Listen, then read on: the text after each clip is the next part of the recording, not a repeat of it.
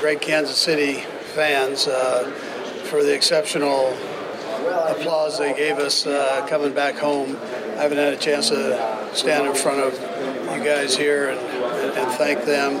Also, Clark Hunt and the Hunt family for the great job in which they've done in supporting us and our cause of trying to get ourselves a little bit better each year, and they've fully supported us in that. And then Mark Donovan, who probably doesn't get near enough credit for the great job that he does as our president, and Brett Veach for the exceptional job that he does bringing players in and giving us an opportunity to win football games. I'll tell you, this is a little hard to hear. Hear yourself think here. You got to be in tune with this. Again, with that, I'll leave the time up to you guys. Normally the tackles and your defensive linemen, especially if they have a low pass rush ability, go fairly high. So that's what normally happens. I have, yeah. And Sammy's in a good place. He's in a good place. I'm not sure exactly what he meant by that, but I didn't read it or see it. But I have talked to him, and he's in a great place. Years ago, when you hired Ron Rivera, what did you see in him? What did you like about him? Yeah, well, I like that he's a smart guy, and he played the position of linebacker. That's what I had him coaching for me. But he had that beautiful mind, and he was a good teacher. So, and he had been there and done it. He's a great person too. So, are you from Washington, D.C.? Yeah.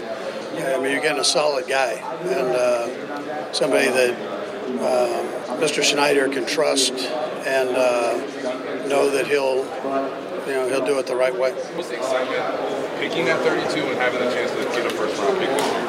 Right, so I get excited because Brett and his guys do such a good job. You know you're going to get a good player, and so I look forward to that. And I'm okay with it being 32. You know, we're okay there.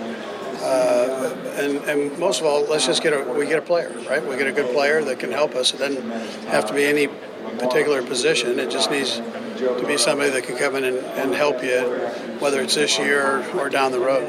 Yeah, sometimes change is good for both sides. I think Carolina's got themselves a nice head coach there who I think is very talented. And then I think Washington has brought themselves in a guy that I know is talented there. So, and sometimes it's a little bit of a recharge, and here you go. The change of scenery sometimes can be a good thing. Yeah, so Damian was banged up just a little bit early, and so I would say yes. I mean, that's what he's capable of doing, as long as he's healthy. So that's been the only thing the last couple of years. But he stays healthy, and he'll do fine. Yeah, so he's good for the National Football League. Some of these guys that we're talking about here are good for the National Football League. They're good football coaches, and they handle themselves the right way. I have a ton of respect for Mike. I think when he was out of football, he kind of recharged by going back and looking at all the things he could do or do better, and analyzing himself and the game and where he wanted to go to once he became the Cowboys coach or whoever was going to hire him. So I think you're going to get even a better coach than he was before, and that was a championship caliber coach. So yeah, so I mean, whatever comes out of it, I'm on the Madden committee there, so the coaches subcommittee. So I'm involved with that. I know we're right in the middle of everything. Everybody's talking about it and going through it. The competition committee is, and the owners, I'm sure, will reconvene on it and talk through it. So I don't really care. I just, as long as it's a good, solid thing, I'm good with it either way. We'll see how all the meetings go. I mean, they're just kind of beginning right now. So I stay in the office, so I'm isolated a little bit that way. So there's not much change there. I'm sure for the players, you talk to them, they're out there and they're being recognized as the world champs. I have gotten a couple free meals. I mean, that was nice. But I'm not out there that much to where I'm affected by it too much. Coach, you've been able to have a few weeks now after winning the Super Bowl to look back, maybe have it soak in. What are some of your fondest memories of it, and just has it sunk in yet fully for you? No, it's sunk in, but you only have a short time to enjoy that, and then you've got to move on. So, and that's where we're at. So we took a little bit of time off after the game, after the parade, and then we dove right back in and got busy, and we're still doing that, and that won't stop throughout training camp. So maybe someday when we get a little older and we're out of the game, then you can sit back and go, hey, you know what, we did pretty good there. But right now, it's buckling down and making sure that we take care of business. How much of the offense did you give Hardman last year, and how much expansion might we see this year? Yeah, so McColl really did a nice job for us, got better every week, I felt. And we look at him as a starter. I mean, that's how we look at it. We just had a lot of receivers, so we felt like in a three-receiver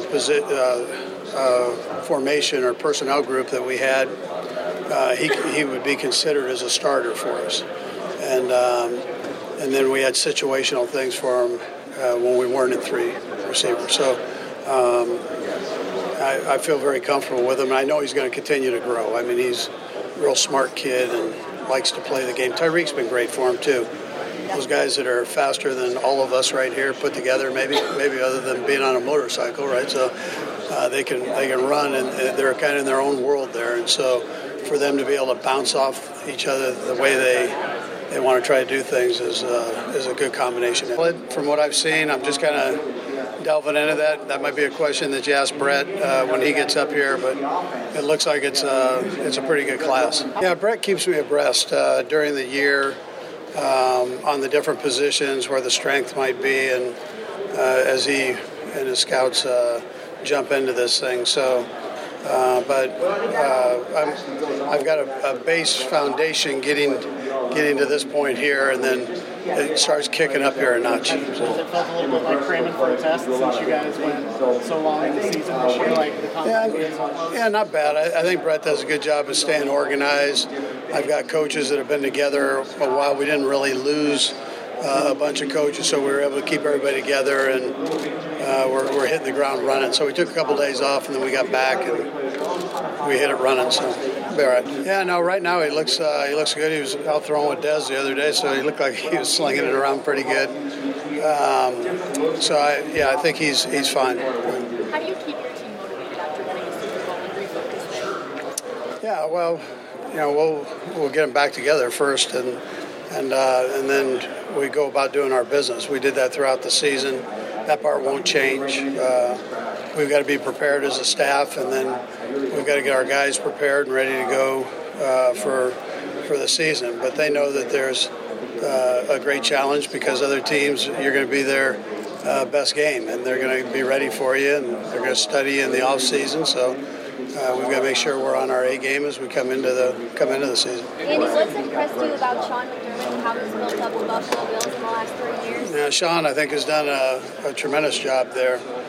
The toughness of the team is the thing that just jumps out at you.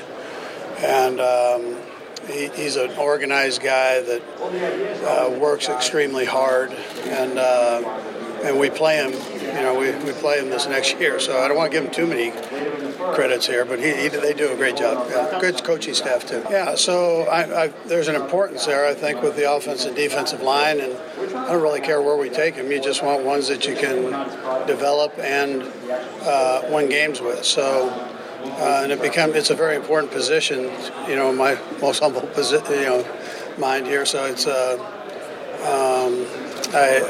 I don't know all the stats on that, nor do I really care, but I do know the importance of it. Yeah, we've had 4 guys starting from the Cleveland Browns for us the majority of the time the last couple of years here. So and they've stepped in and done a heck of a job for us. Andy Heck is phenomenal at developing guys and growing them into what they are, today. So I talked to the team about that. You're never the same. I mean, that's not how it is. So before the game, they knew that coming into it. I talked to them during the exit meeting, as a team that's the case. I mean, we're not going to be able to keep everybody here. And then there's going to be sacrifices all over the place that you've got to deal with. And so that's part of it. In particular, time also becomes a issue. So you got to put this to rest, and then you move on. So I think in all areas, it was a very unselfish football team. So I think they understand that. I think they like playing together.